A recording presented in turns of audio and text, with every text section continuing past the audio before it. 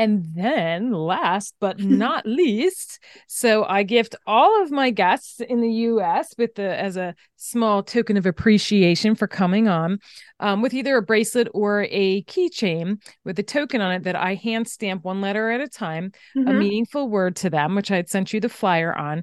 So I wanted to know if you would be willing to share what word you chose and why. I think a meaningful word for me would definitely be hope, because I think that, just having that hope that things are going to get better, because things can improve. And if you just keep that hope alive, then it will get better.